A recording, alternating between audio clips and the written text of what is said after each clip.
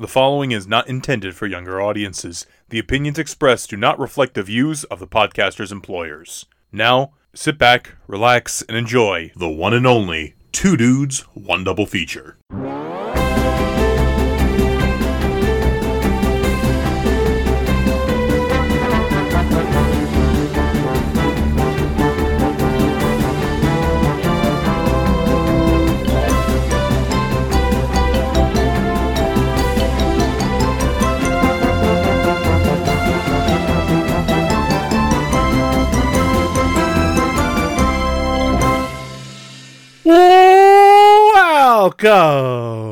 Welcome everyone to Two Dudes, One Double Feature, the show in which two dudes talk two films, and that is about it. I am Dude 1, Richard.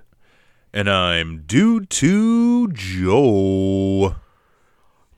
And we have a fun and exciting little double feature for you guys today. But just to reiterate, speaking of double features, if you haven't listened to our Black Cauldron special presentation, we do have a bit of a change going on right now, where instead of every other week we're doing double features, we're switching off every other week between double features and the special presentations that we do. Only because, at least for now, we just don't really have a lot of time on our hands, so we're just trying to make this a little bit more manageable while also giving us the chance to still do this show. So this week is a double feature week, so get excited because we got two movies this time. But before we get into those movies, Dude 2 Joe, this guy in front of me he seemed very excited. Yeah, I'll talk about you. How are you doing?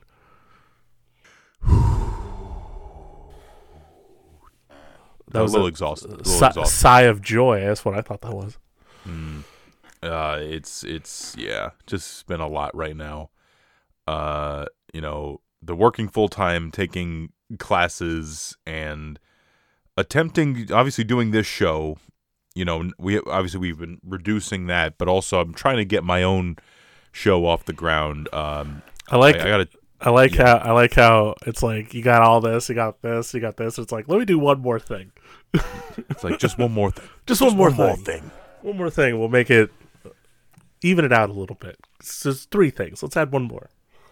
Yeah, I mean, because I want to try some things that'll satisfy me somewhat creatively. So I've been working on some of it, but then we had a really quick and pretty brutal snowstorm. I would say it was kind of insane because my mom messaged me about it, and I'm like, oh wow, I guess this is something, and then like it really became something. And we lost power, not for that long, but it was frustrating because I was sort of on a roll with just like sort of editing a decent part of my show, which one of my favorite parts about my new show is that it's very short. It's the opposite. It's I get to do something that's a little different. So it's like the opposite. What are you aiming for runtime wise? Runtime wise, maybe at maximum 30 minutes, but I think if it's like 15, 20 minutes, I'll consider it a success in my book, because it's more of a success. Yeah. If it was a minute, you'd be like elated, I think. Yeah, listen, I'm one of those guys, even though it doesn't seem like it from many things. I believe in brevity is the soul of wit. And yes, I do understand the irony of that line being delivered by a character who definitely does not know its meaning. Yeah, Hamlet references. Woo! What a nerd. Yeah, whatever. Yeah, so I've been trying to do that. Just trying to get. I've been trying to get back into Lorcana, the Disney card game. The new set is coming out, and I pre-ordered some boxes of the set, so I can open some booster packs. And they've been revealing or been leaked like the enchanted cards, which are basically, I was trying to explain to Richard, alternate artworks of cards that are in the set that are really hard to find and really shiny. And I'm screwed because I made a Robin Hood enchanted. Guys, this is a problem because I won't be. I'll be like, I want to sell this, but I can't because I want Robin Hood. Sometimes you just gotta keep it. It's like as I look at my Robin Hood Funko Pop. Yeah. Sometimes you just gotta keep it. I just got to keep it. But so ordering some more cards from there, like I said, it's just really just keeping on top of various things, just as they call it, adulting, I guess, Ew. Yeah, it's kind of, I know it's gross. Sounds disgusting. How could you do that? We're like the Neverland of podcasts. We just don't grow up. We just get more obnoxious. We just our bones get more brittle, but we're children. But I am excited though because this month, the end of my month will be very Dune filled because I get to see on the big screen the David Lynch Dune, and then I'm going to a fan screening. A fan sneak preview screening of Dune 2, which just got its social media embargo lifted. Apparently amazing, and I love the first one, so I'm very, very excited. Dude! I also have to shout out my friend Vera, who's also my brother's friend. She is very adamant about us doing Dune 2. I know. I don't know when you'll see it. Eventually, we'll do it as soon as we can. Dude, Pot dude. That is about it. You've I'm not gonna ask you have had because you said you've been through it, and I was at work, so I wasn't really fully responding. And then I read your thing, and I'm like, holy cow, what is going on with this man? But oddly enough, I'm used to that. But it was even worse this time around. Normally the three things I get are the emoji we set for the group chat for our chat, a gotcha, or oh my. It's Brevity is the soul of wit, guys. Three classes of Joey responses when he's either busy or he just doesn't want to respond right now. The sad thing is my girlfriend can relate to that. We'll have to talk. I'm going to talk to her about this, and we'll try to straighten things out. You're going to have an intervention about my responses. My mom will join too, I'm sure. after the food poisoning situation. Oh my gosh. Anyway, enough roasting of Joey. Another thing I gotta say, shout out to Rob, because Rob's been listening to our show, and I feel like his favorite part of the show is just listening to your stories that happen. And maybe ironically, I don't know. Who cares? We're gonna listen to him anyway. We're milking this, so let's. We? Well, I don't know.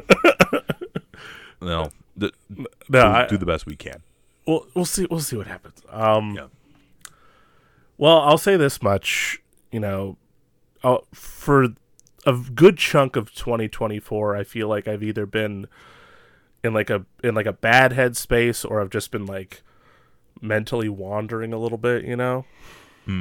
Few good moments would spark here and there, but ultimately it was just kind of there's a few things here and there that happened at the beginning of the year that's just kind of not great, not fun stuff. But then yesterday, Valentine's Day, oddly enough, was one of the better days, probably the best day I'd had in 2024 so far.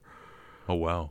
And it wasn't even anything great or crazy happened. It's just a bunch of little things that were just really exciting, and a bunch of different moments and things that don't normally happen were happening, and it just was overall just a really great day for me. I think yesterday was.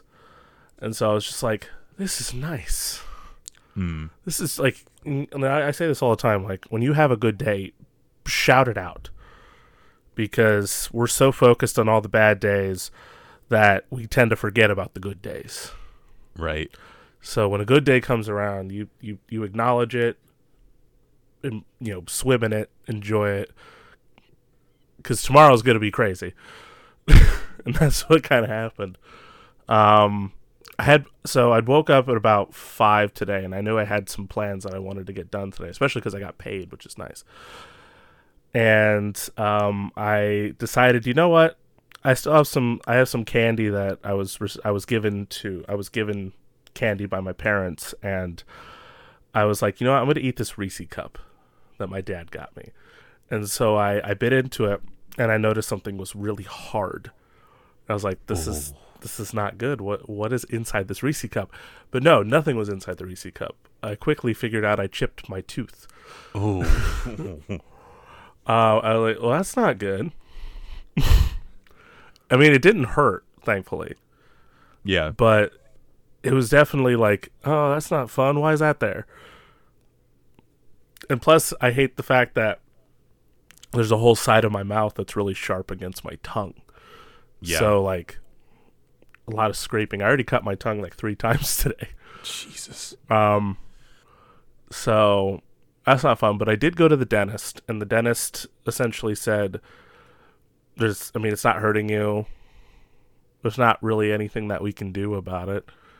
You know, it's not a cavity. It's not really anything. Just don't, like, if you're grinding your teeth, don't do that. Don't clench your jaw. Like, don't do it, you know. Yeah. Which I don't think I grind my teeth. I know my dad does. I sleep with my mouth open. I try to sleep with it closed because I need to for my CPAP machine. Right. But it never really works because I always wake up with drool on my face, so I don't know. Yeah. Yeah, I have a night guard because I use it because you look at that thing and it is just like, what the fuck did I do that night to like get it to that state? It's just nuts. Yeah, it's not fun. But no. I wish there could have been something that could have been done, but I guess nothing's better than like pulling a tooth out or like drilling into it or whatever. Yeah. You know? Mm-hmm. So I'm just like, okay. I'm just hoping that it kind of dulls a little bit over time, and then I won't have to worry about it so much as long as if it's there, it's there, as long as it's not hurting or anything. Right. But then I was like, okay, I'm just going to go on with the rest of my day. So I'm like, I'm going to get a haircut because my hair got really long. It was like all the way down to the bottom of my neck. And I'm like, I need to get this taken care of.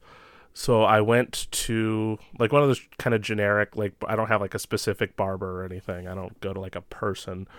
I just go to a place and I'm like, hey, can you help me out here? And I was getting my hair cut by this nice, very nice young lady. She did a pretty dang good job cutting the hair until I got in the car and realized my hair was lopsided. Oh. So I'm like, oh, now my tooth's chipped and my hair is lopsided. I'm so superficial. Oh. And I didn't want to just go back in because I felt bad. I felt like it's weird to just be like, hey, you know how you just cut my hair? Well, you didn't do a good job. Could you fix it? I didn't want to be that guy. Yeah. I mean, plus hair is hair. It'll grow back. But I was like, I'll just deal with it. And I did a little shopping, and then I started driving home. And then I'm like, you know what? There is another place in my hometown. Maybe I can go there, and maybe someone will fix it. So I go through the front door of the building, and I walk in, and this woman's like, "Hi, how can I help you?" And I'm like, "I have a story to tell you." So I was just at another place, and I got my hair cut, but I don't know jack about hairstyling or barbering. I don't but this looks a little lopsided to me, and you can tell me if I'm wrong. But does this look lopsided to you? And she goes, just from looking, yeah, it kind of does. And I'm like, could you maybe fix it? And she's like, I got you. So I sat down in the chair with her. She evened everything out. She did say that like most everything else was already like not too bad. Like right. the previous barber did a decent enough job. The funny thing though is I found out, at least according to her, that one side of my head is thicker hair wise than the other side. Mm-hmm. So I might have just been naturally lopsided. So, but it kind of makes sense given some of my hair is falling out of my head. Yeah. So I'm like, well, I guess that makes sense. But she was able to even it out, and then I got home, and now all I'm doing is just tonguing the hole or the crack in my tooth, because that's just what my brain is like. It's right there. It's right there. Poke at it. It's right there. Just keep poking at it. But so I had a bit of an adventure today. Clearly. Oh gosh, hold on. What is happening? My microphone software keeps it has ads now, so now things are popping up. Oh boy. We'll see if that interferes with the audio. But anyway, so that was my day for the most part. Now I'm trying to adapt to eating food. I had a couple of meals, but it's still weird. So I guess I'll just have to get used to it over time. Outside of that, some really cool things happened within the last couple days. I got some new movies, and I'm gonna talk about this one. You guys can't see it, but Joey can see it. You can hear it though. There's some Foley for you. So I had mentioned this company on a previous episode, Turbine. It's a company out of Germany that is a film restoration company. And I found out about them because they were working on a couple of movies from 2022 that weren't getting 4K discs in the States, and that was enough for me to be like, oh, let's check these guys out. Plus, as I've said, one of my favorite things about 4K discs is that most of them, if not a vast majority, really are region free. Not a lot of them are region locked. Some of them are. Right. Italy did a 4K for Killers of the Flower Moon, but it's unfortunately region locked, so I can't watch it. Damn you, Italy. Damn you. No offense to Joey, who's also Italian, but he's not from Italy. So damn you, Italy. Yeah, yeah.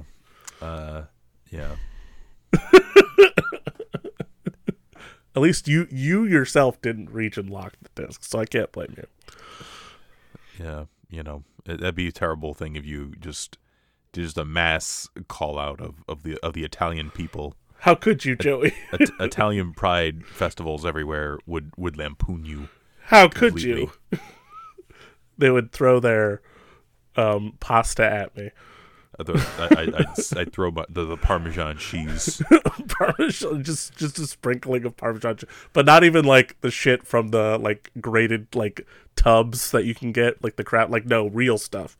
Grated Parmesan cheese. See, on an unrelated note, it makes me think of St. Patrick's Day. I'm also part Irish, and somebody I knew said to me, Joey, you know what happens when somebody wears an orange shirt on St. Patrick's Day? I'm like, no. What happens? And they go, well, they take you in a room and they change your shirt into a green shirt. Well, there you go. So I would I'm going to throw leprechauns and Parmesan cheese and beer at you, my German ancestry. Maybe a cappuccino thrown in there somewhere. How about a Dunkachino? Shout out to Waikey. Dunkachino. What was I talking about? Oh yeah. So, damn you, Italy. No. Shout out to Italy. I like your food.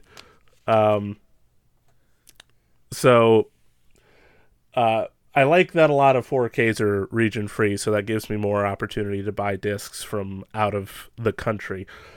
And Turbine, what's cool about them too is that a lot of their Blu-rays are also region free, to my understanding. So you can actually watch Blu-rays that they put in their selections as well. So it actually made me more excited to want to pick up this beautiful like huge. This thing is thick, by the way. This huge box set that they made for the movie The Frighteners. It's massive, this thing. I bought it off Diabolic DVD, my first time using them, and it was $90. Though I think it technically would have been cheaper had I just gotten it directly from Turbine, but it would have taken longer to get here. So I spent the extra money because I'm impatient. And Diabolic did a good job, so like it's intact and it's not damaged at all. But this set is immense, which makes sense because it is a Peter Jackson movie. But it has 6 discs, 2 4Ks, 4 Blu-rays. You get the director's cut, the theatrical cut in 4K. You get an open matte version, which is really cool. There's a bonus feature disc. There's Blu-rays for both the theatrical and the director's cut. You also get 2 posters. You get some postcards that show still images and artwork designs and crew pictures from when they were making the movie. You even get a little business card that's the main character's business card he would give it to people. Frank Bannister, played by Michael J. Fox. But and the restoration's amazing too. Like, it's actually, like, they did a really good job. The only downside, and this just makes sense, it's not really even a downside, it's just, you just have to do something. But when you pop the disc in, there's a reminder that it was made in Germany. And so you have to change the Dolby Atmos from Deutsch to English.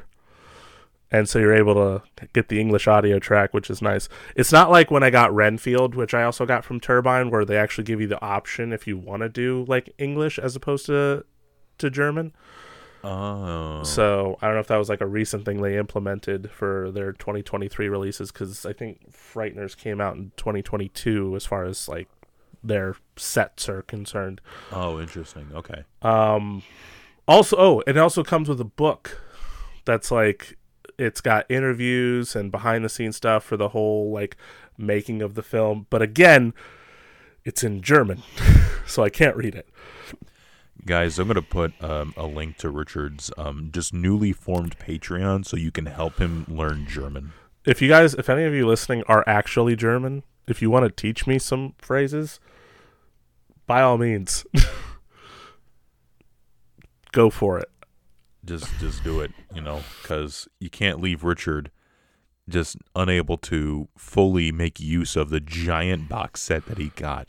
I got to be able to use all of it.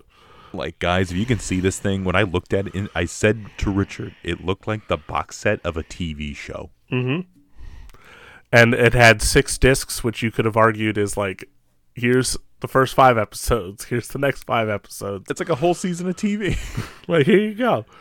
But this thing is immense, and I'd highly recommend for anyone who's a big physical, who's a fan of the Frighteners, but also is a fan of physical media, to check out that company. Check out that disc set, because they also have a whole bunch of other movies as well. And apparently, I guess they're getting movies that we don't get in 4K, or at least not yet. So that was something to worth looking into. And also, The Frighteners is just a great movie. There you go. So anyway. We'll see if that story registers well with people. Who knows? This episode, this double feature, was actually planned to be our episode 147, but somebody was really excited to get to it, like little eager really to get to it, and he looked at me and he said, "I swear to you, if we don't make this the next episode, I will come for you." And I was very concerned for my life. And so Gifford would say that? I mean, on your behalf, maybe, yeah. Oh, okay. First he came up to me and he said, "This is from Joey," and he stabbed me. And then he gave the message. I don't know if you asked him to do that first part. He pulled like a Roose Bolton. He's like, "The Lannisters send their regards." A little bit like that, except I didn't die. But I just have this big wound now. Mm. So thank you You're welcome. for this big wound. But yeah, I was excited to do this one because we had another episode that I am very excited to talk about because with those movies, I'm not going to say what it is at the moment, but like both of them are made by the same filmmaker, and one of them has become one of my new favorite movies. Why? Honestly, Why? hey, Forget about it. I don't nobody, no money, no more, no how. However it goes, Johnny Boy. Yeah, you should know it by that anyway. I'm very excited to talk about that in the future. But this one, this is definitely like the first film on here. Is I think you would agree with me is one of my all-time favorite movies. Just to preface this, I would agree with you with that. Yeah, I mean you would agree with me, but also like watching this movie, you get it. Like there's sometimes when somebody says like this is one of their favorite movies, you're like confused. Mm-hmm. But with us, it's generally 9 times out of 10 you look at it and you go, yeah, knowing this person, that makes sense. That tracks. Yeah. If I didn't know you as well as I did, I would have definitely watched it and been like, huh?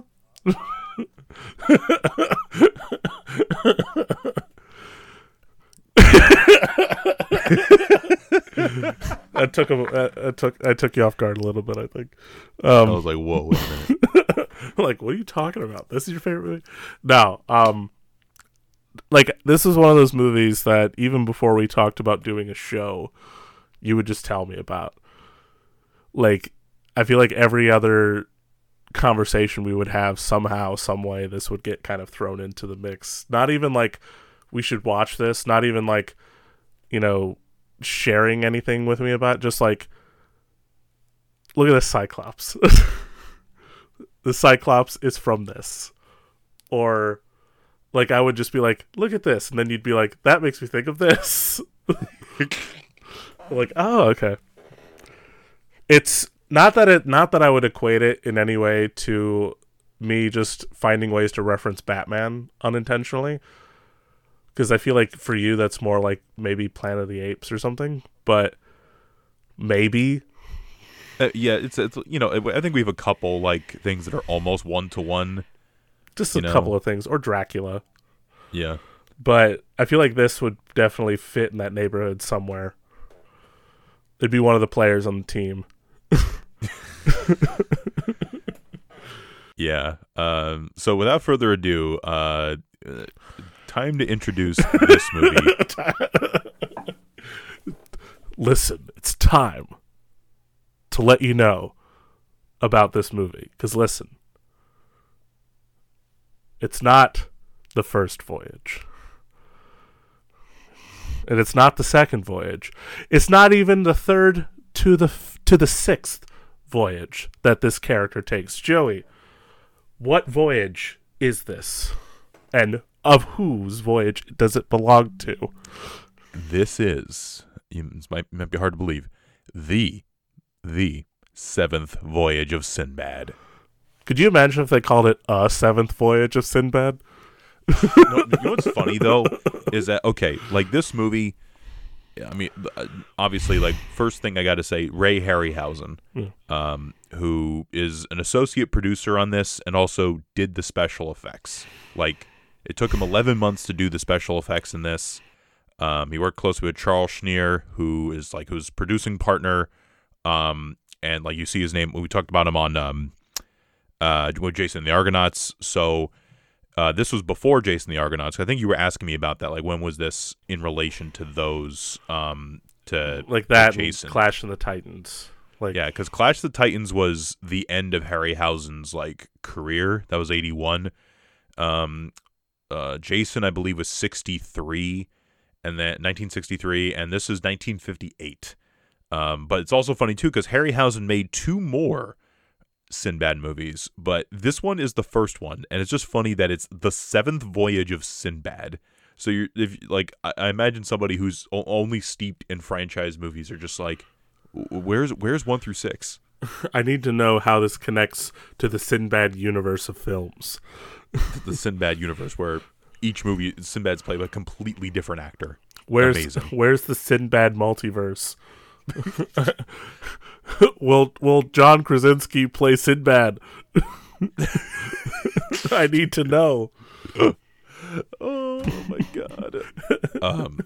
But yeah, so Seventh Voyage of Sinbad is a fantasy adventure movie, and it's got almost everything. Listen, this is not just a fantasy.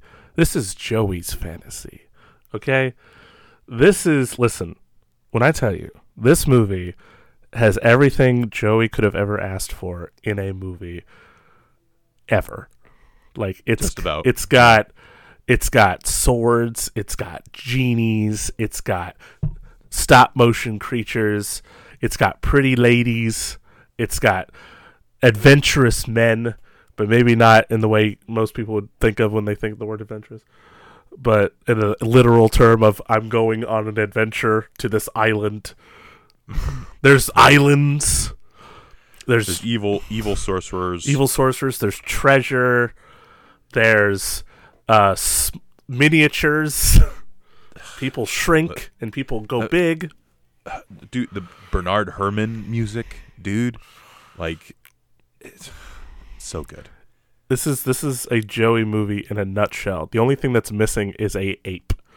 Yeah, that's basically all that's missing. If there was any criticism Joey had, is that he watched this and said, "Where's the ape?" I'm like, man, like the only time Harryhausen really did that was Mighty Joe Young, and that wasn't even really his like movie. He was just helping Willis O'Brien. It could have been a crossover thing. They could have brought Mighty Joe. It could have been the Mighty Joe Young Sinbad universe. If they only knew. If they only knew. But this movie, it's a fun adventure. It's a fun adventure. The basic gist of the story, you kind of just find like Sinbad's finds himself on the island of Colossa. Okay, Sinbad's like a famous captain. It's like a famous captain. Everyone's like, Sinbad, he would be the guy to do this. I wouldn't, but he would, because he's Sinbad. Yes. And not the comedian, by the way. Which real quickly, before, I don't mean to interrupt you giving the synopsis, but when I was trying to suggest to Joey a movie that we should watch this movie so that we can get stuff ready for this episode, I just sent him a picture of the comedian Sinbad, and Joey was like, "Huh?" And then I'm like, "This is not his his journey or his adventure or whatever." And then eventually Joey just sends me in all caps, "Oh," and I'm like, oh. The moment he said that, I just burst into laughter because I'm like, he got it. He got it. So it's just anytime I hear Sinbad, I don't even I think of the comedian. He has nothing to do with this movie. I don't even know if if that's his real name or if that was a stage name that he got because he's a fan of Sinbad. I don't know. Oh my God. But yeah.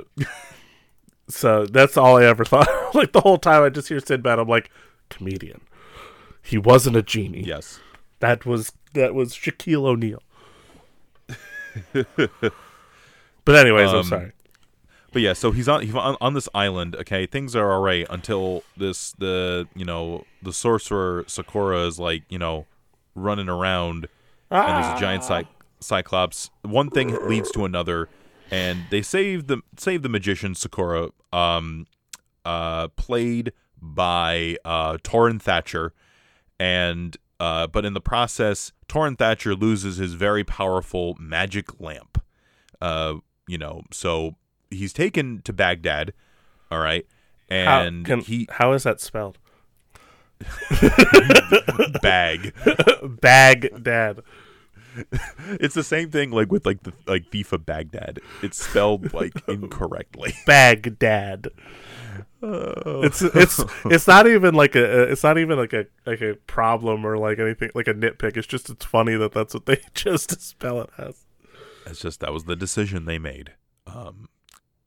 So they come back, and Sinbad is engaged to be wed to the princess Parissa, played by Catherine Grant. And basically, what else happens is the sorcerer's like, "Yo, we got to go back to my island so I can get my lamp." And they're like, "Dude, no, there's like a cyclops there. Okay, we're not going there. Listen, fam. Listen, man. Listen, bro." But through a series of events, the magician, Sakura the magician, like demonstrates his magical powers. The most impactful being the fact that he shrinks the princess. She becomes very tiny, which upsets her dad, the caliph, and he is very upset. And this could be bad for his kingdom and Baghdad. So Sinbad reluctantly has to go to Colossa. And not just go to Colossa with an evil sorcerer and the princess. He's also got to go. He can't find enough of a crew to go with him. He has some friends, but then he has to get like the deadliest criminals of Baghdad to help him out. All right, so mutiny.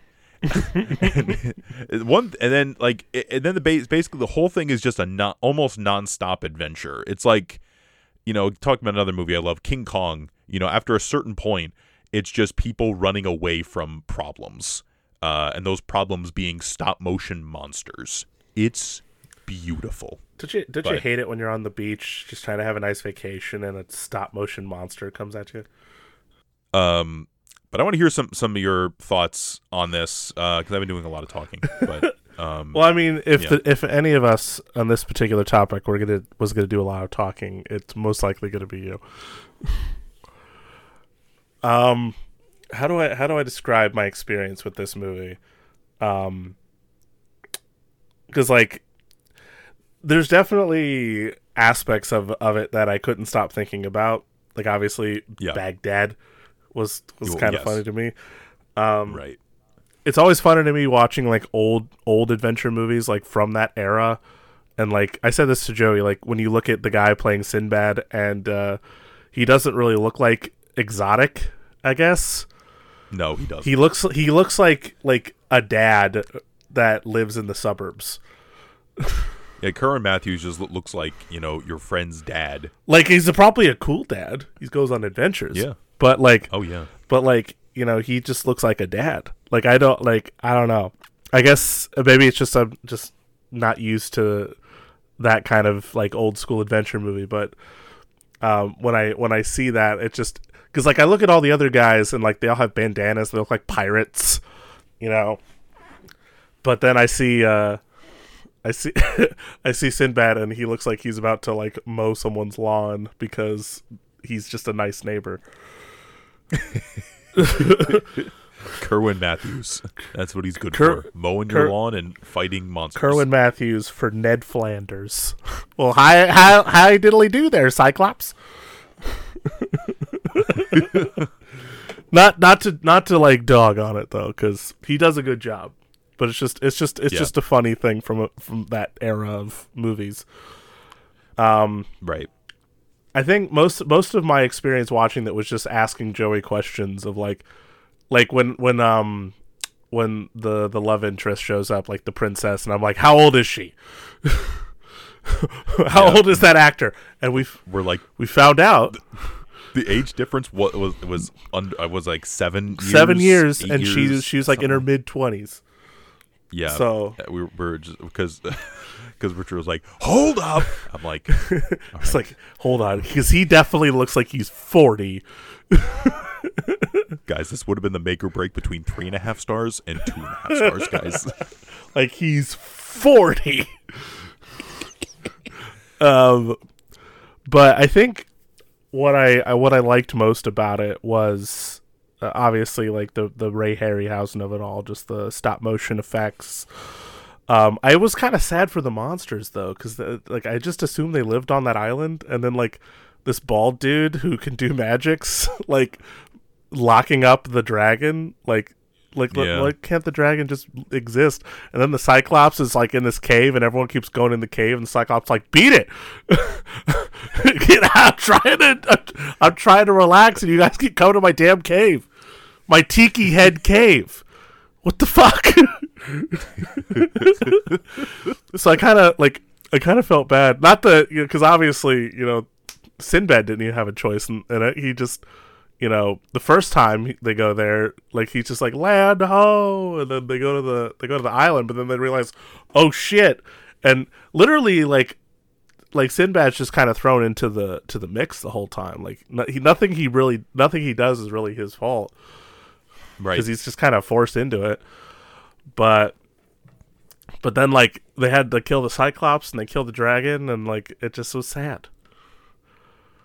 It is upsetting. It's a little sad when you see that. But I love, like, you can clearly tell that, like, obviously Harryhausen is like a great artist in his own right, but you can like almost see like the Willis O'Brien isms of like the creatures. Like I think about like like the Cyclops like roasting Sinbad's buddy. He's hungry. He's hungry, He wants some food. Yes. And he sees the friend and he's like, okay, I'll eat him. And like some of the moments of personality, like the skeleton, I thought had some good personality, like amazingly, considering it's a skeleton. I feel like that's kind of a staple ever since like Jason. Watching that, you're just kind of, because that's like the iconic scene in Jason. I mean, it was in here for, obviously this was 58, and then Harryhausen's like, what if we had a bunch of skeletons? Like, and I had a good time with that one. Like it amazes me how well like the choreography works, and like the way the process is. Dynamation. Dynamation, the eighth wonder. The eighth wonder of the screen. Dynamation. But it always amazes me like how well like the choreography like plays out though with the human elements and then the stop motion puppet elements, and then especially when you get to something like Jason and the Argonauts when they're facing off against several skeletons, it's pretty wild. I think when honestly anytime like any of the stop motion creatures showed up, like there's definitely in like that part of my brain where when they're fighting Sinbad and like clearly you can tell like something had to be changed in the foreground, and yet the puppet's so clear, but but at the same time you almost kind of appreciate, like, I don't know, I know it's the same for a lot of other people, but like I think it's always fun to like notice some things about older movies, like to see the magic, how it was made. You know what I mean? Yes. Like I get I get excited when I watch like a movie on Blu-ray or 4K and I see the strings. So I'm like, oh, that's how they did it. Like I don't know. I find that stuff kind of fun. I know people would probably watch that and just be like, "What the hell? This looks weird." And it's like, but that's fun though. But it's also part of the movie though too. Like it's as part of the movie as anything else. And again, but it is like, but they're going like all out. I mean, because this wasn't like, this cost like $650,000, which even for a movie back then wasn't too expensive. Like, and it made decent money back. And it's just like they really maximize like because they shot a lot of this in Spain. They had to do like some good location scouting for things, and the score adds a lot too, I think. Bernard Herrmann did a couple Harryhausen movies, and I think including Jason and the Argonauts, beautiful score there. But I always loved the main Sinbad theme for this movie. Is Sinbad your favorite of the Ray Harryhausen like encyclopedia? This one, yes. It's tough because I feel like Jason is like, Jason feels like even though we talked about this, even though it's technically incomplete because the story sort of ends on a cliffhanger when you think about it. But if that one feels like the peak, but this one, I think this one, I just love the way it moves. It's so simple. Like again, like going back to a movie you talked about a while ago, like Thief of Baghdad. I'm just a sucker for like those kinds of movies where like the leading man is saying like the most like the things that nobody would ever say, but they're insanely like romance novel bullshit. I'm gonna read this quote just real quick. The princess Am I gonna says, swoon? "You're gonna no, maybe. Who knows?" Princess Parissa says, "And do you love me just to save Baghdad from destruction?" And Sinbad goes, "I love you because I cannot do otherwise. Your eyes are mightier than all your father's armies." Oh God, folks. What makes this worse is that, okay, I'm recording this on my computer, and for a second I couldn't see Richard, so I was just hearing him going. Sorry, I'm just really cold right now. Or because like it makes me think of like The Thief of Baghdad, where like John Justin's like character is just like, "I will love you till the end of time," and I'm like, what is going on here? Nighttime shopping heightens each sensation. But I also think like this is a movie, like not that this is like a complicated movie, but this is interesting. Like all the avenues it goes through, because like you have like, you're initially on Colossa, you go back to Baghdad. Some, like the political situation needs to be resolved because, the princess and Sinbad do like each other, but it's also, hey, we got to, for the sake of our father's kingdoms, we got to get along. We got to get married. Well, I mean, yeah, I was gonna say at the very least, like in most other like situations when you have an arranged marriage, there's definitely a wedge, romantically speaking. Yes. Yeah. But like then it's like, oh, we got to go back to the island now. There's a mutiny that happens, and they have to put wax, and cotton, like cloth in their ears because they're around sirens. Like there's a lot that's going on, and you were going back to like seeing like the magic. I think there was like the shot you were talking about, like when they're in the crow's nest, and you're like, that they only built that one part for this shot, but it's still cool. Like you can definitely tell that it's painted to look like it's 3-dimensional, but it's not. Like it's just a guy standing there, but you don't care. Yeah, you don't care. You're still like, that's pretty cool. Do you have a favorite creature in this movie? It's like picking one of my children. No, honestly, I mean, the Cyclops is probably the easy answer because it's the most iconic one. I mean, I'm looking at my Cyclops figure. When aren't you looking at your Cyclops figure in your man cave? When I'm not. When you're looking it's at your Indiana Jones shelf. Which is when you're turned around looking at the other side of your room.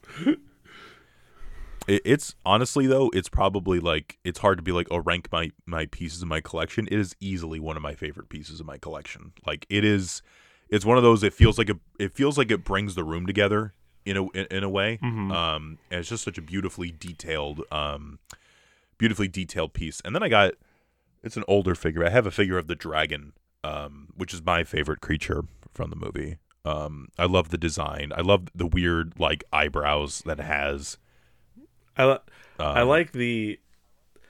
It's just hard because like I think they're all really cool, but it's just like, again, I sided with them in the story because like they're just living there. They're just right. Like people are coming up, especially freaking the sorcerer guy, just going in there and invading and kidnapping the dragon, and the freaking poor genie.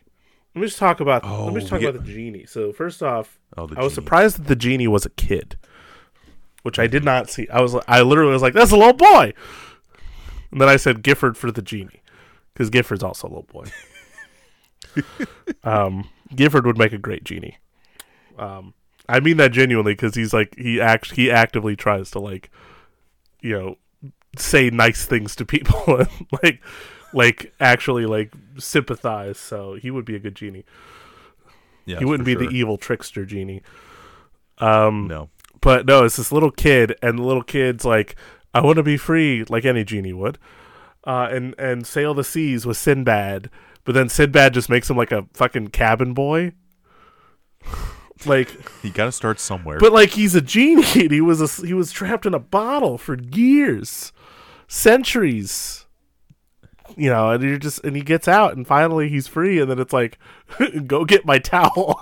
Yes, sir. He doesn't say that, but like it's in the ballpark. Yeah, I shall try. I felt so bad for that kid. But I did like, on that note, I liked the inside of the lamp. Yeah, I knew you would dig that, and like I'm like I always like that because again, it's like it's simple, but it works with like the aesthetic the smoke of the and movie. the lighting, and the way everything comes together. Yeah. I liked the. I don't know why I thought of this. Maybe it's just the '90s kid in me, but like it made me, when she went inside the lamp, my first thought was, I wonder if you could do that with a Pokeball. Like you go inside of the Pokeball. I know like there's a robot chicken sketch or something where it was like what it looks like on the inside of a Pokeball or something. Or I think there was. Don't quote me on it. But I thought about that a lot when I was a kid. Like, what is it like inside of that thing? Like if Pikachu's just in there. Yeah. Like what's going on in there? Like is with like genies, you sort of get glimpses. Like in Aladdin, the genie's like itty bitty living space. Yep. But I don't know. That was my first thought. It wasn't relevant to the movie at all. But I'm like, what would it be? What would it be like inside of a Pokeball? That just, you could just tell where my mind went for that one. Honestly, it's okay. But no, I did like the movie. Ultimately, I had a good time with it. I do want to watch it again because I feel like most of my experience watching it the first time was like me saying things or like me or like asking questions or like just there was a lot of talking over the movie. So I feel like I want to watch it again to sort of get a better grasp. And I tried a couple of times over the last few days to watch it again, especially before we did this recording, but it didn't work out. Especially today. I was busy. Yeah. I'm trying to think like other things that I mean, there's so much I like about this movie. One of the things I find really funny, I think I was telling you about this, and Feehan knows about this movie, is Jack the Giant Killer, which has a lot of similarities. It shares the same director, Nathan Juran, directed that, and also, as you pointed out, the 50-Foot Woman, which is kind of wild. And he won an Oscar for production design on Mike Green is My Valley, but that's a whole other thing. But Jack the Giant Killer, Kerwin Matthews is the lead. Torrin Thatcher is an evil magical person. And there's a monster that looks very similar to the Cyclops. Is it in the same vein of like if the movie Scary Movie existed, but they just used the cast from Scream? Yeah, like it's much in that kind of ballpark. Yeah. It's a fun movie. Like Kino Lorber has a great Blu-ray for it, and I do like watching it from time to time because it's a fun movie. But it's definitely really funny because it's just like it's like, wait a minute, this is like if you did Indiana Jones and you had another movie, Bob Alaska, and then like. I was thinking if Sam Jones was in Flash Gordon, and then he did another movie where he was a basketball player. He was a basketball player that went to another planet and fought Max von Sydow. But this time, he didn't look like Fu Manchu. He looked like I don't know, something else, like a Buddha or something weird. No. Like, because you know that, dude, they would be like, I what are you doing? I want your weird version of Space Jam with Sam Jones and Max von Sydow. Just Max von Sydow as the Danny DeVito character. Yeah. Are you going to take this over? For the hour? Yes. You know, I'd watch it. No, and then Foghorn Leghorn is Prince Voltan. Dive! I said dive now here. I said dive. now listen, boy. I said boy. Now listen. I said dive. That just Daffy Duck is Timothy Dalton's character. Because why not? Oh man. But. Yeah, like this one's a lot of fun. It's just like a perfect like Saturday matinee kind of movie. It's a movie I would love to see on the big screen. Honestly, how many? I just feel like it would just be a joyous experience. How many times have you seen it? more than I've ever logged it on Letterboxd. Like, it's one of those movies I'll just put on. It's an for me, it's an absolute like comfort food joy kind of thing. It's under 90 minutes. It just has it all as far as you want from like that kind of movie. And you can't always say that about movies. Also want to make note of the fact that it did enter the National Film Registry in 2008, which I think is cool because Harryhausen was also alive at that point. He passed away in 2013, if I remember correctly. Wow. But yeah. So it's kind of cool that a movie like this gets recognized. It's a really fun adventure movie, but I mean, you hear people talk about it like I think on the Blu-ray from Indicator, Phil Tippett has an interview and he talks about Harryhausen, talks about this movie. Dennis Muren's a fan of this movie, like all those like special effects guys that like this. They think highly of Harryhausen, but also this movie. So yeah, if you're looking for something that's kind of like a really good time, it's colorful. You're willing to sit through some dialogue like, for another such kiss, I'd invent a whole continent. Then like this is the movie for you. Clearly, when he said that stuck out to me. Honestly, that's one of those lines. I like a good sappy line here and there. Yeah. Oh yeah, for sure. Oh, dude, one of my favorite things though was when the Sultan or like her dad was just like making insults at the ladies' maid. It's just like the snake fight, and he's like, mercy on them both, and she's like, what? Man, what a movie. Oh man. You know what? I also liked the snake lady. Speaking of which, I was reading. Speaking of which, I got the Sultan and Caliph mixed up. So I'll make note of that at some point in my life. We'll make note of that later. But like, yeah, the snake lady is really that scene was really well done, really well animated. Like the editing, the music, it was a really, really cool scene. I agree. I agree. It was a really cool. I didn't mean to make that sound so like I agree. No, but it also made me think of Calibos from Clash of the Titans. Because you had. When you had the further away long shots of like the character, it was a stop motion puppet, and then the close ups were the actor like done up in like makeup. Mm-hmm. I think that's kind of cool to mix.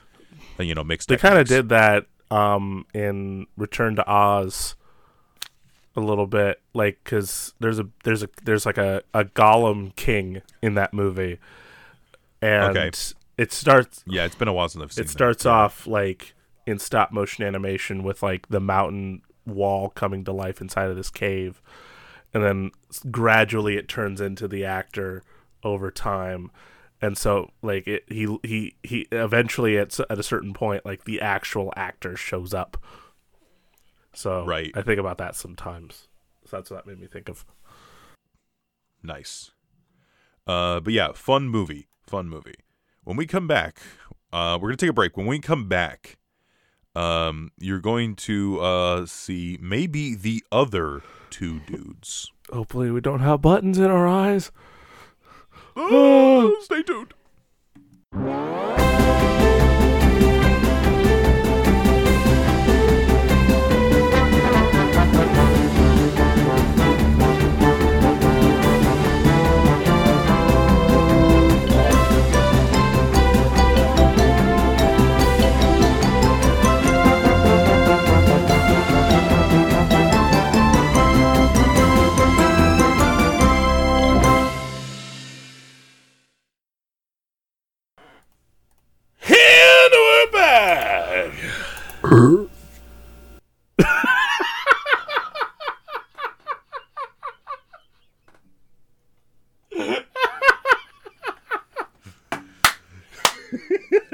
Oh my god! Normally we don't keep that in, but can we keep that in? That was really funny. It's staying. Don't worry. Burping is a natural thing. I was making that noise just to see what you would do.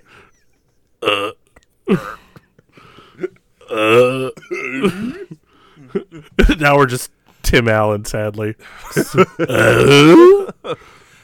Kerwin Matthews. Baghdad. Welcome back to the show, everybody. In our last segment, we talked about the 7th Voyage of Sinbad. Not 1 or 2 or 3 or 4 or 5 or 6. 7th. Now we're talking about another movie, but so I feel like this double feature was sort of made as a way to spotlight stop motion animation. Yeah. Which we've done in the past. We're big fans of that, of stop motion, because the things that you have to do to achieve something that has that look, because and we've talked about the process before. We don't need to repeat it. But it's a very intricate process to bring something to life. And right now, there's maybe a handful of companies out there, probably less than a handful of companies, that actively just basically only do this kind of movie. Like Aardman, for example. People might not know the name Aardman, but they definitely know Wallace and Gromit. Yeah. The Chicken Run movies, because there's more than one now. Yeah. They even did I guess they teamed up with DC and they did shorts back in the day. Do you remember those? I'm trying to remember. It was from 10 years ago. Okay. It was like basically they made these claymation little kids that were pretending to be superheroes. And it was one of the funniest things because they would just say the weirdest stuff. Interesting. Okay. like one of them was this Batman one who had a really long head. He's like, I run and then I jump off. It's simultaneously the goofiest and the cutest thing ever. But no, I love Aardman, but I also love another studio called Leica, which is really kind of leaning hard into the stop motion thing. And they've made all kinds of movies that, you've probably heard of, like Paranorman. They made a movie. They made Kubo and the Two Strings, which we talked about on a show with Seven Samurai. Another episode. 7. Old episode. I like how this is almost like a pseudo sequel because it's another Joey favorite about a 7th something. Yeah, you're right. Oddly enough, it's another movie from the 50s that happens to be 7 of something, and then it's followed by a stop motion animation movie. So they did that. They did Box Trolls, a few other titles. They actually worked on Corpse Bride, I believe. But the movie that really put them on the map, that really kind of showed the world, this is what this company has to offer, and this is the kind of stuff that they want to do. Joe Dinny Dan, what movie are we talking about today? Not as good. No, it's not. I was trying to do something a little different, but not the same. You should have done a just a slight toot. Just oh, what's up, Jake? Impressive. Thank you. Coraline.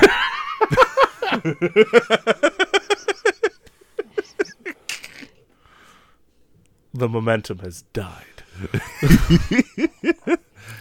We're talking. Good night, everybody. We're talking about the movie not directed by Tim Burton. Tim Burton from the director of Nightmare Before Christmas, Tim Burton. No. Hi, Variety. How you doing? No, this is a film directed by Henry Selick, the guy that did Monkey Bone. Hell yeah. No. So, good old Coraline, not Caroline. Sweet Coraline. I thought you were going to burp 3 times. A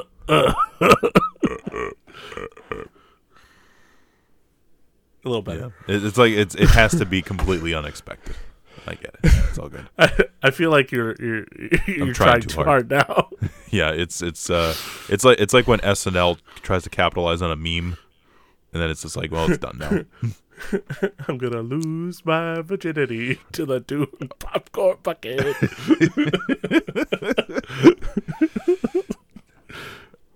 Not to mention anything specific, but I have to say, Coraline was one of those movies. I had friends that talked about this for years. Like they were like, whoa. This is their whoa. Like this is like genuinely one of their favorite movies, and it was a pretty decent hit when it came out. Considering the kind of movie, like, again, stop motion isn't always like, especially these days, isn't like. And that came out when the hell did this movie come out? 2009, I believe. Yeah, that feels like that's like an eternity. It's 15 years ago. No, that's not that long. It's I mean, it's not that long. What are you talking about? Good job, Joey. If it was an eternity, we'd be dirt now, man. I guess we kind of are. Well, whatever. But yeah, the Coraline though. So it's one of those movies that like I'd seen like a lot of it, like a lot of stuff through osmosis. Yeah, it's like you were saying that. Why? Because I was surprised you hadn't seen it, but you said you'd seen it through osmosis because it was just like so prolific. Like people always like post like GIFs from this movie. They post the different clips. I know there was like the Keith David. I think it was like a TikTok or so. It was like something or a cameo where he's just doing all of his animated bits and he does the cat voice, but then he also does his character. I have to do this. Richard knew this was happening. His character for BoJack Horseman. His name was Todd Chavez. He was the greatest man the world's ever known.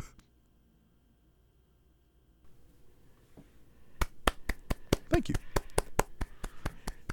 I'll give you a golf clap. Thank you. Yeah. So this one, I was like, it's one of those where I'm like, yeah, we needed to talk about this at some point, just so I can really have said I've seen it. Just like finally check it off the box a little. Check out the box a little. Check out the box, and I'm glad I did. It's a good movie. It's one of those movies that I remember seeing the trailer for because I think I was more excited about the fact that it was based on a Neil Gaiman book. Yeah.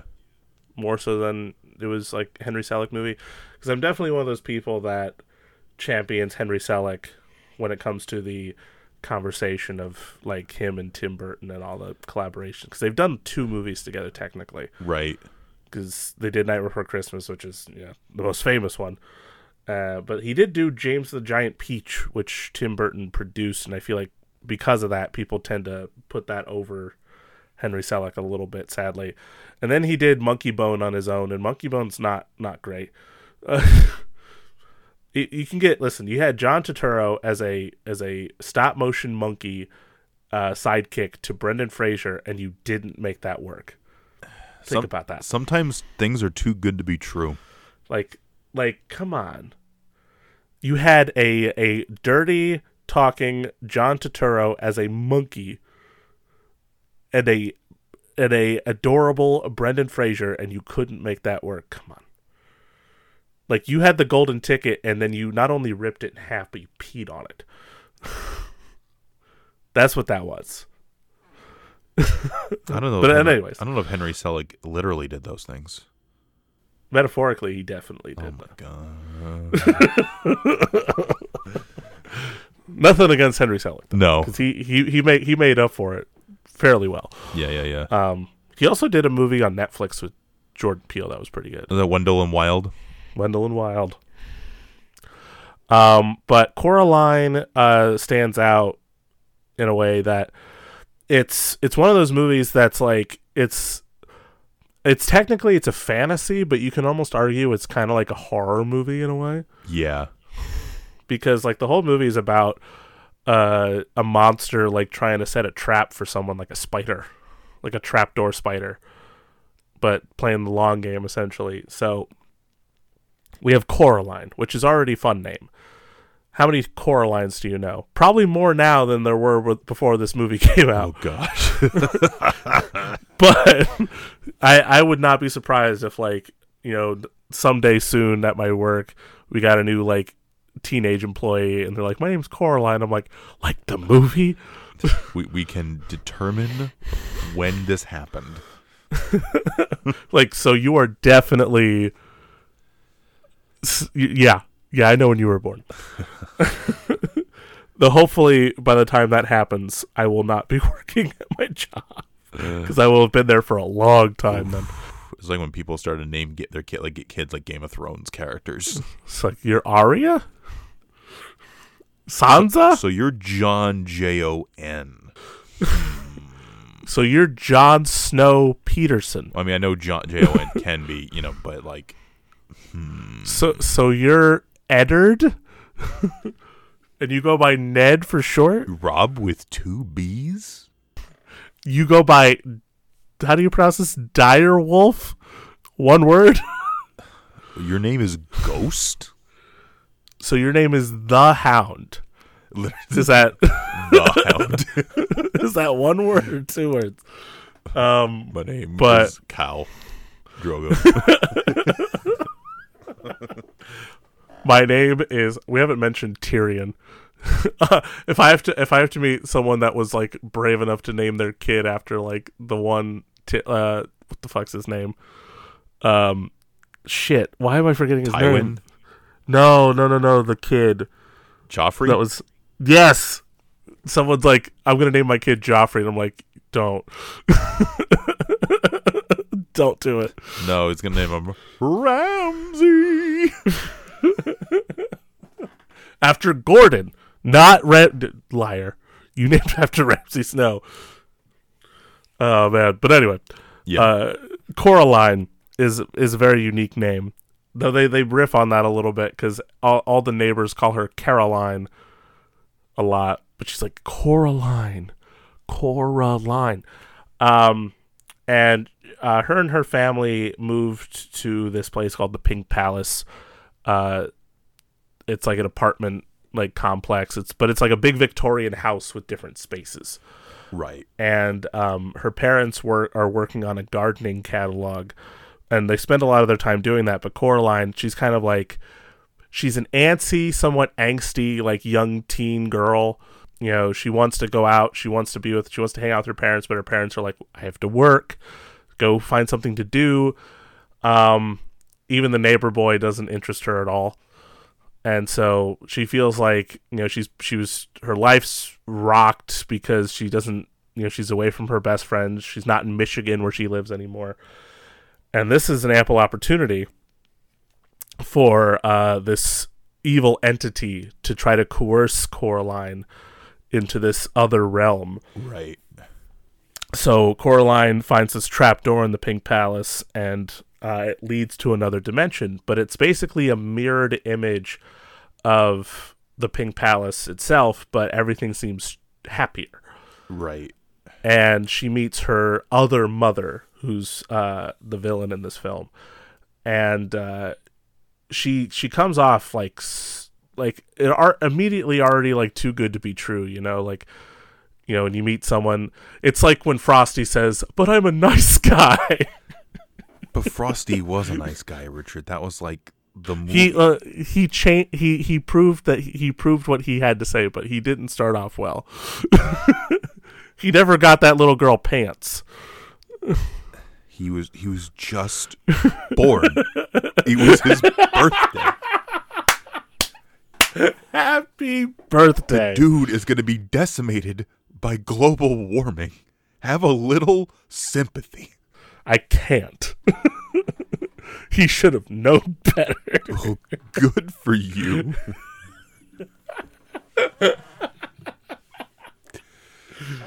Boy, I like being alive. Oh, geez, Karen. It's a melt noise, by the way. I just need Frosty in the Coraline universe. Hey, Coraline, you're alive. Then it would make more sense if there was the evil Frosty and then the normal Frosty. Then I'd be like, okay, now I know which one to root for. That and the regular movie, I'm like, I don't know. This is a little sketchy. See, like the other mother, there was a point where the other mother was just like, she was like, I need to get busy. It's not easy being an other mother. No money. This movie is really cool though. I love the whole aesthetic. It also is just like it is. I like pairing these two movies because one of these movies is from 1958 and the other one is 2009, and you really do get to see how far we've come. But it's also amazing that like essentially the same technique is still being like essentially the same principle, I guess, is still being being utilized.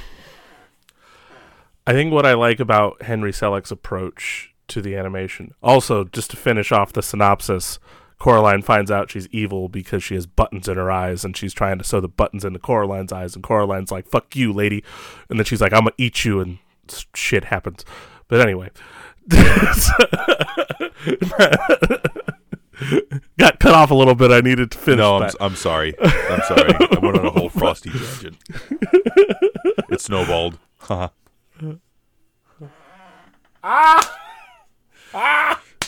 You know, Richard, I at times like this, I gotta say, boy, I like being alive. At times like this, I gotta say, I am a nice guy. Nice guy like me. The article Stanley Ipkiss wrote about in The Mask was about Frosty the Snowman. Nice guys finish last. Frosty tips his hat, m'lady. Anyway, what I like about Henry Frosty's Selick, the ultimate. I can change him.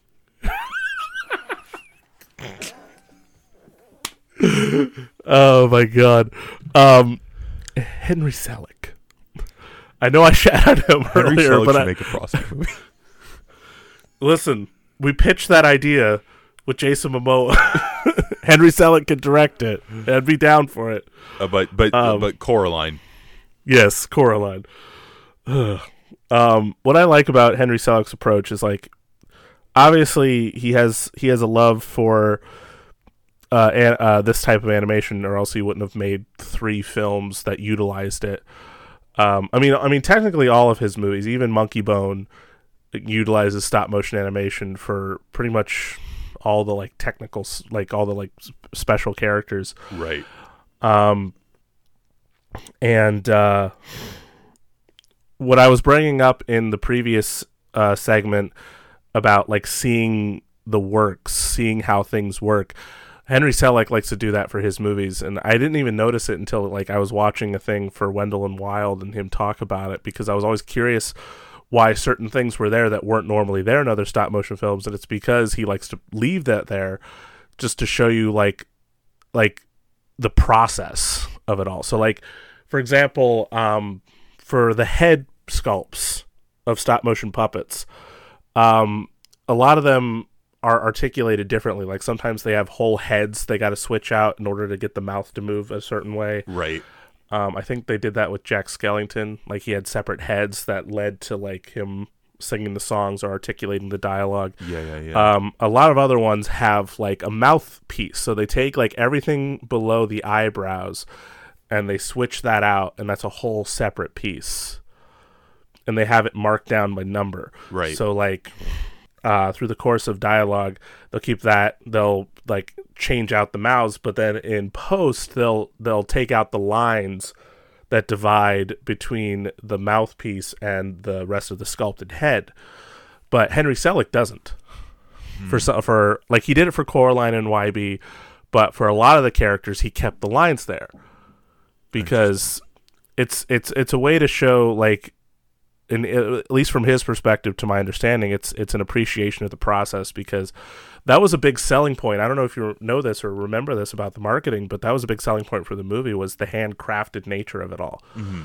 Like, there were whole trailers where they were showing them stitching Coraline's sweater together, and it's just this little itty bitty little sweater that they would put onto her, or like building the Pink Palace, or building the actual armatures that they would use for the puppets, and then eventually putting the puppets together. And it's kind of funny, because I feel like a lot of movies did that were stop motion, but then they maybe not as much as they used to, but yeah, like I know they did it for Nightmare Before Christmas when they were advertising for that. They were like, hey, we're using stop motion animation. This is how it's made, right? Because it is such a fascinating process. Just seeing like everything that's coming. Like when you watch Coraline, I think what makes it that much more amazing is to think that everything you're seeing was actually like made by hand. Yeah. And I think more than any other stop motion movie, I think about it the most with Coraline, probably because of that advertising, but also just because you can see some of those little details that are normally gone, just because they want to make it more seamless. Yeah. And I understand wanting to do that, because you don't want to like have anybody disassociate when they're watching the movie. But it is kind of cool to like actually witness the process in real time. But sometimes it's also just a matter of having joy and just seeing that is the process. I think about like King Kong, where infamously there's like the rabbit fur. They use rabbit fur for Kong's armature puppets, and you could see it just rustling about because the artist's fingers were all over the puppet trying to move it. So you can see, so it causes an effect where it looks like the wind is blowing, but as a result, though, it leaves a really nice artifact and reminder that these things are made by people, Yeah. And I think sometimes, and digital effects are also made by people as well too. So I don't want to like discount them, but there's something like the handcrafted nature. There is something there, and this movie definitely had like the uniqueness of it. I think about the design of the different characters and creatures, like the Keith David cat, the feral cat, the Wuspus, yes, as Coraline calls him. He sort of plays like the Cheshire cat in a way, because he's like, he doesn't like smile and be creepy, but he's kind of like mystical. Yeah, I feel like that's a very typical like through line for a lot of fantasy, is the cats are, because of their nature. If you see a cat move, you're always like, what is this cat thinking? Yeah. Like I imagine people that own cats probably always feel like, my cat probably has discovered like a whole multiverse or a whole like other dimension, and then just comes home and just eats their food and goes to bed. It's just another day for this cat. Just another day for this cat, just the exploring that the cat does. But I also just love like the fact that this movie tells the story in this way, because I think it really because they really do utilize the stop motion aspect of it very well. And like I even love the bit when the other father is starting to deteriorate a little bit. Oh yeah. And then like the hands, who there's obviously the iconic like musical like making up a song about Coraline, like that whole bit. There's like hands that come out and like makes the dad play the piano. But I like that at one point the hands squish his face like the clay or whatever. Just move. And it's like like the little textures even is just really cool. But I also just like that it's kind of a horror movie. You're a big advocate for like scary movies for kids. Because kids want to be scared. Yes. Contrary to what people might think, but I know it's a touchy subject, because some of the things that they handle in horror films could be maybe a bit much, but it depends on the kid, obviously. Yeah. Oh, yeah. It is definitely one of those things where if like would you show this movie to kids, like young kids? Honestly, your kids even? How old are we talking? I I mean, not like 5, but like maybe like 7 or 8, 9. Yeah, I would. Yeah. Oh yeah. Yeah. Like, I don't think there's anything that. I mean, there's like a couple moments where there's like maybe a slight jump scare, but I don't think there's. There is a naked lady. There's a naked lady, but it's, I don't know. There's always going to be something. I did like the part when she was naked and then Coraline just goes, "Oh my god!" I will never not think about when I saw this with my mom in theaters. When my mom goes, "Huh?" Because parents assume that it's like animation, so it's for kids, right? But it's like, no. No, it's just, it's another way to tell a story. But you would show this to a younger kid. Yeah, I think so. I think I would feel comfortable. I mean, there's definitely some, like, I'm trying to think of other, like Black Cauldron. I don't know if I would show a young kid, because I think that one, like, it gets a little, like, grisly at parts. Yeah. The grisliness in this is more implied, like, yeah, it was actually a lot more. One thing I was gonna say, it was a lot more implied than I was anticipating. Especially like, find our eyes, and it's household objects, right? Yeah, I mean, visually it looked really cool. I love when she's crawling through the tunnel. When she's crawling, I like when she's crawling through the tunnel, and the other mother's like trying to get her, and the door just like, yeah, that's really cool. Yeah, the whole design aesthetic of it is great, especially when like it gets later on and you're realizing like, okay, shit's not good. Like Henry Selick really likes bugs. Yeah, like there's a lot of bug aesthetic, but also like because obviously I think of like James and the Giant Peach. Yes, there's literally whole characters in that are bugs. Yes, this is true. But yeah, I like the aesthetic a lot. I like that. It's a nice combination of two creatives that I'm a big fan of, and it just happens to work out really well. Yeah. Actually, I remember seeing the movie and seeing that it was based on a book by Neil Gaiman. I'm like, I got to read the book, and I immediately got a copy of the book, and it's a novella, so it's short.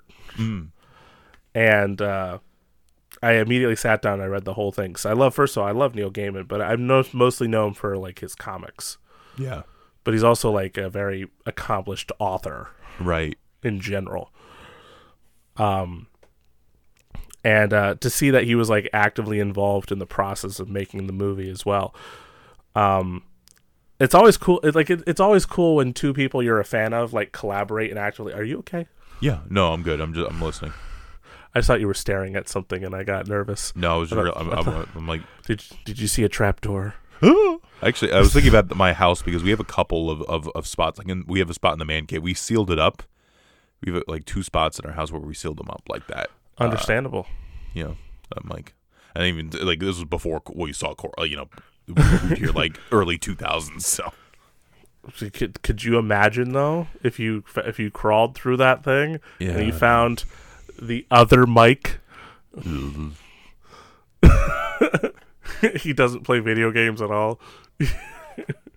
Like, who are you? So weird. But you were saying because this was a novella, so like, okay, wow, it's short, and I know someone that likes short. Oh wow, what a selling point! You don't have to read much, sir. No. But no, I always like it when people that I'm a fan of like come together, and this is one of those examples, and it worked too. Yeah. So that made it that much more exciting. Oh yeah, for sure. And then of course this launched a whole company, because if this movie wasn't a hit, then we wouldn't have gotten all these other movies that came out. Yeah, this is true. And now the dude that started that company, whose dad owns Nike, is hopefully making a Masters of the Universe movie. It's amazing. Love it. I know someone who could play He-Man. Jodin. I am good enough. That is an inside joke of a picture that John, the lovely John, drew of Joey one day randomly after I was like, you should draw Joey as He-Man, but call it Joden. See, so what we should really call our guests on the show are fabulous characters, fabulous friends, or fabulous adventures, You know, What did the Krat brothers call their audience for Zaboomafoo? Do they have a name for him? I forget. I don't know. We're just at Animal Junction. We're just at Animal Junction. It's a place for you. Richard and Joe saw something strange. The leap and leader, like the bounce and play. It was a door. All I gotta say is open the door. Don't get on the floor and run the hell away from that little door. Close the door. Here's a hypothetical question I have for you. Yeah, sure. So you're in Coraline's position. You go to another world. Yeah. And you are offered everything you could ever want in life. But all you have to do is sew buttons into your eyes. Would you do it? And I mean everything in life. Stability being one of them. I don't know. I don't like needles, so I'm like, already, no, sorry. Damn. Integrity. I dig it. No, it's not integrity. It's I'm scared of needles. I'm a puss wuss. I'm a wuss puss. You know? I thought better of you. No. But it's also an interesting story though, because like the parents are like, you know, they're just working. It's like the overworked dad plotline, but taken to the next level. Yeah, so it's like obviously the other world has an allure for Coraline, but it's like be careful what you wish for. These people. It's like these people. It's like be careful what you wish for, but also like, and I know there's definitely people in this world, sadly, that can't do this for various reasons, but the idea of not being able to trust your own parents, is deeply terrifying. You know, right? Because at the end of the day, like what it should be is your parents should be like the people that are there for you and the people that you trust. I mean, there's certain aspects, like when you get older, you realize your parents are people and, you know, they're flawed, they're not perfect, but when you're a kid, they're your rock. They're your protector, and, you know, when you can't have that anymore, and I'm sure, like, I can only imagine some people who, unfortunately, some kids that have parents that they can't trust would watch a movie like this and maybe feel a little bit like, you know, triggered a little bit. So, or maybe there's a relation there. It's like, well, Coraline's like me, and Coraline got through it. Yeah.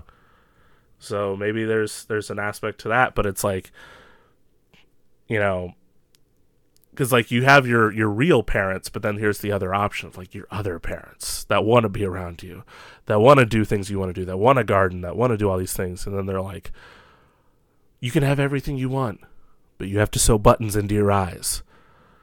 And I like that Coraline's immediately like, fuck that. No. Because like that is sort of like a gruesome thing to think about too. Like the moment they put that package, like that gift box on the table, and they lift up the thing and it's the two buttons, and they're like, and then they try to sell it like, you can have it any color you want. Vermilion, chartreuse. It's like, I don't care about the color, I just don't want you to stab me in the eye. Ooh. Like, and I think that's one of the genius things about, I think, Neil Gaiman, is he was able to take something that's like an everyday object, like a button, that's almost like buttons are also seen kind of like as innocent in a way, I feel like, in literature. Yeah. You don't really think of buttons as sinister. No. You know, people say you're as cute as a button.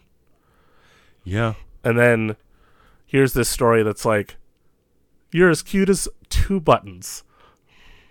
And I also like in the Coraline song at one point, the dad's like, she's as cute as a button in the eyes of everyone who ever laid their eyes on Coraline. And I'm like, that's just a good turn phrase. Yes, that was really good for sure. Yeah. But the button thing is probably the thing that I think about the most, because it is like genuinely kind of scary to think about. And then even just to, like the stuff that happens to like the friend who was Wybie. Oh, poor Wybie. The other Wybie. The other Wybie. Like normal Wybie is fine. He's a little weird, but he's fine. He's just a weird kid. But this Wybie is just like, oh. Like, literally, his voice box is taken out, and then his face is sewn into a smile, and then he disintegrates. God damn it. Just that was awful. Also, I want to say shout out to the voice actors in this one. Oh yeah, they like it's definitely one of those things where like they got some pretty like Dakota Fanning plays Coraline, Terry Hatcher plays the other mother and the normal mom. They got Keith David, Ian McShane, all kinds of incredible actors, but none of them feel like they're just trying to use their normal voice in a way. Right. Yeah. Like, you can definitely tell each of them were actually like here to play. So that's a lot. Like, even like especially I think Keith David and Ian McShane. Like, Ian McShane is Bobinski is so much fun. It's one of those words like, if you didn't say it, like I don't think I would have put that together. Like, Bobinski. I am the amazing Bobinski. Yeah. All the jumping mice. The jumping mice. They keep calling you Coraline instead of Caroline. Not Caroline at all. That's just fun. Yeah, it's this is a really good one. I think it's a good like gateway, like spooky movie. I don't think it's too, I mean, again, it's just speaking from my experience as somebody who's in their 30s, but I don't think this is too, like, because there's some things where I watch and I go, okay, this would have been the scariest thing I would have seen. But like, I feel like this is like the right amount, that somebody could potentially handle, watching at a relatively young age, I guess. It's more like subtly scary. Like, yeah. it more implants ideas into your mind more so, because like you don't actually see the buttons sewn into your eyes, but when someone says sewing buttons into your eyes, that's the first thing that comes into your head. Yeah. So it really utilizes the power of suggestion more than anything. Oh yeah, no, for sure. And then just think of other things. I like the other dad's mantis mobile thing. He uses to garden, and he makes a Coraline. I remember when the Coraline garden was like lighting up, and Joey goes, "This movie's so weird," or something along those lines. And I'm like, yeah, that's very accurate. I liked, and then like he makes reference to pumpkin, and he becomes a pumpkin. And I'm like, ooh, boy. And they make like puns, like, come on, pumpkin. And he's like, yeah. He has a Terminator 2 moment where he like tries to give her the eye, and he like sinks in, but he doesn't give a thumbs up, sadly. Oh yeah. But yes, stop motion animation. Yeah. I mean, listen, it's been around since basically virtually to near the beginning of movie history, and it was also, I think, it's a good contrast with these two movies, because in the case of Seventh Voyage of Sinbad, when you're doing something like that was basically the only way you could have done it. Yeah, like you could do it like there's like the suit made like with Godzilla with like guys in suits for some of that stuff, or like maybe like 2D animation, but like a lot of like creatures were created with stop motion animation for decades. Mm-hmm. For decades they were made. That was the process.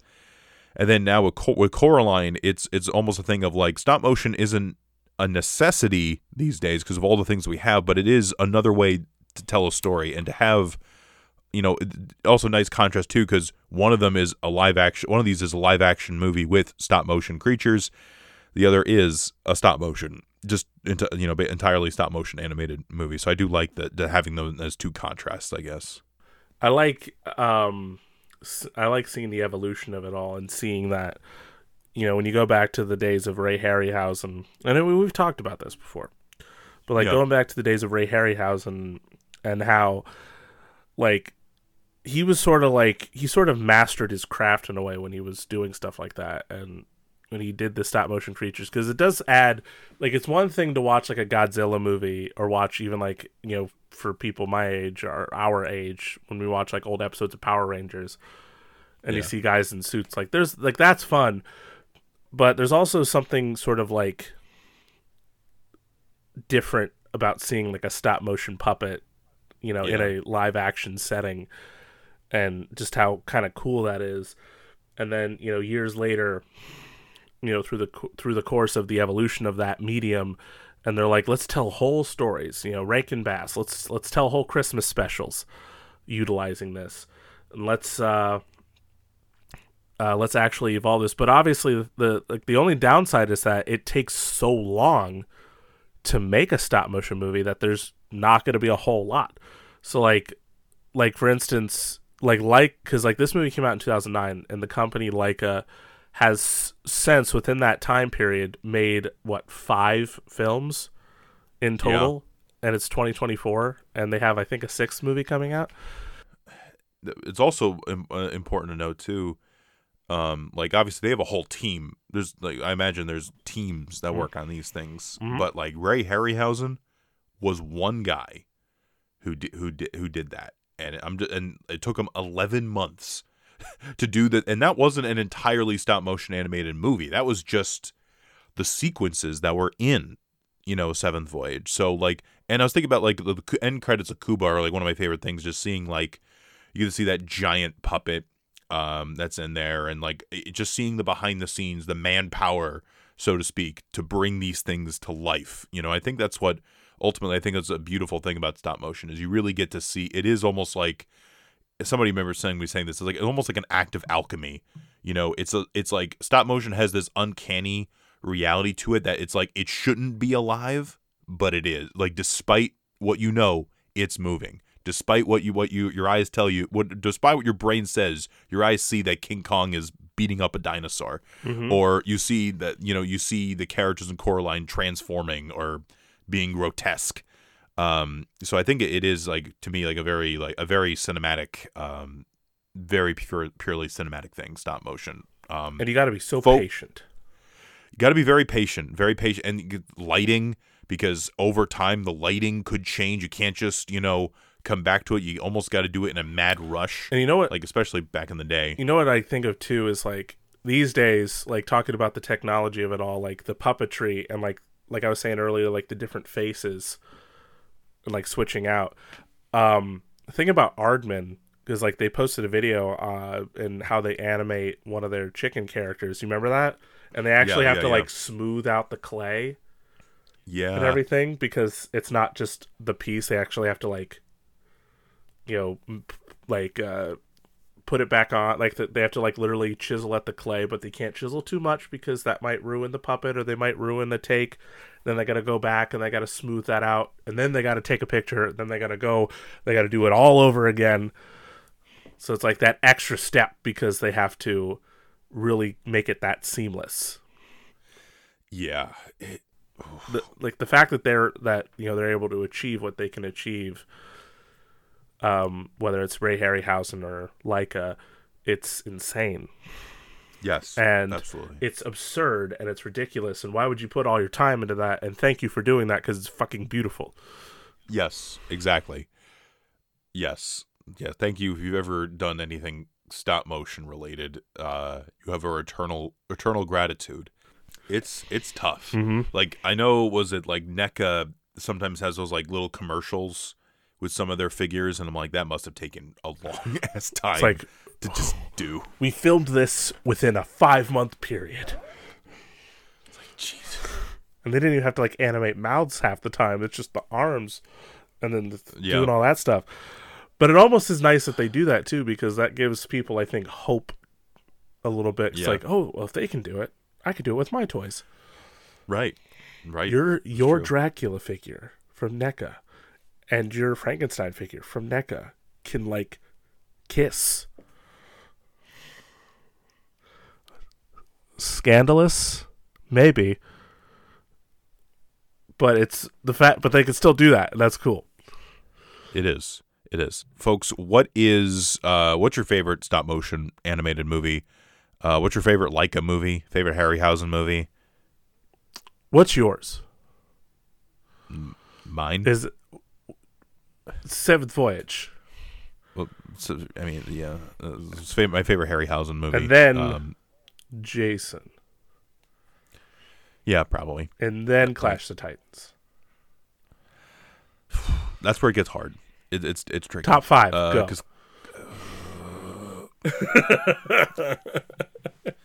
All right. So some of this would be slight cheating, but there's a good reason. Seventh Voyage, Jason. I'm gonna put Mighty Joe Young because he did a lot of the animation in that one, and that's a great movie. Is that the slight cheating? That's the slight cheating. Oh, yeah. Yeah, I'm allowed to cheat for Mighty Joe Young.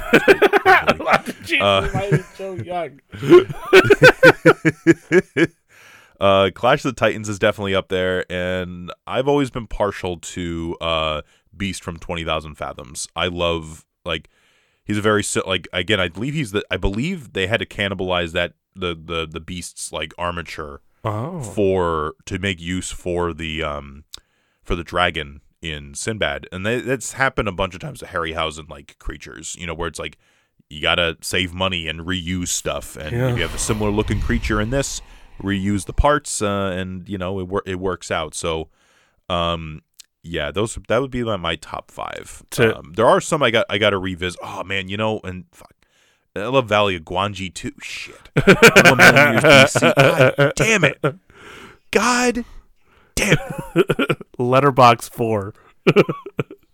Just get my next Letterbox 4 is just gonna be all Ray Harryhausen movies, guys. Just do it. It's just mark my words. But all Harryhausen. But to contrast that, this at least currently in my brain, I would say Kubo first. Yeah. Then I think Coraline and Paranorman switch off, but I would probably put Coraline first and then Paranorman. Okay. Mm-hmm. And then I'd probably say Missing Link. And then I'd say Box Trolls last. Gotcha. So there you go. Nice. The Leica film ranking. Boom. The definitive Leica film rank. I don't know about that. It's too much pressure. Well, it's definitively yours. Yeah. Until I watch them again and then I change my mind. And you're like, oh man, Box Trolls is gonna skyrocket. Then I'm like, why'd I forget that? Yeah, then you'll be like me and was like, fuck, 1 million years BC, fuck, fuck, Mysterious Island, fuck, Golden Voyage of Sinbad, oh, Sinbad Eye of the Tiger. It's the Eye of the Tiger. There's so many. But anyway, that's gonna wrap it up for this week's episode of Two Dudes, One Double Feature. Check us out next time. Have a good night, everyone. Land ho! Thank you all for listening to Two Dudes, One Double Feature. Please follow us on Instagram, Facebook, and Twitter. Special shout out, as always, to John and Kenny Armstrong. Thank you guys for everything you do. We love you both so much. And of course, stay tuned for a brand new episode of Two Dudes, One Double Feature.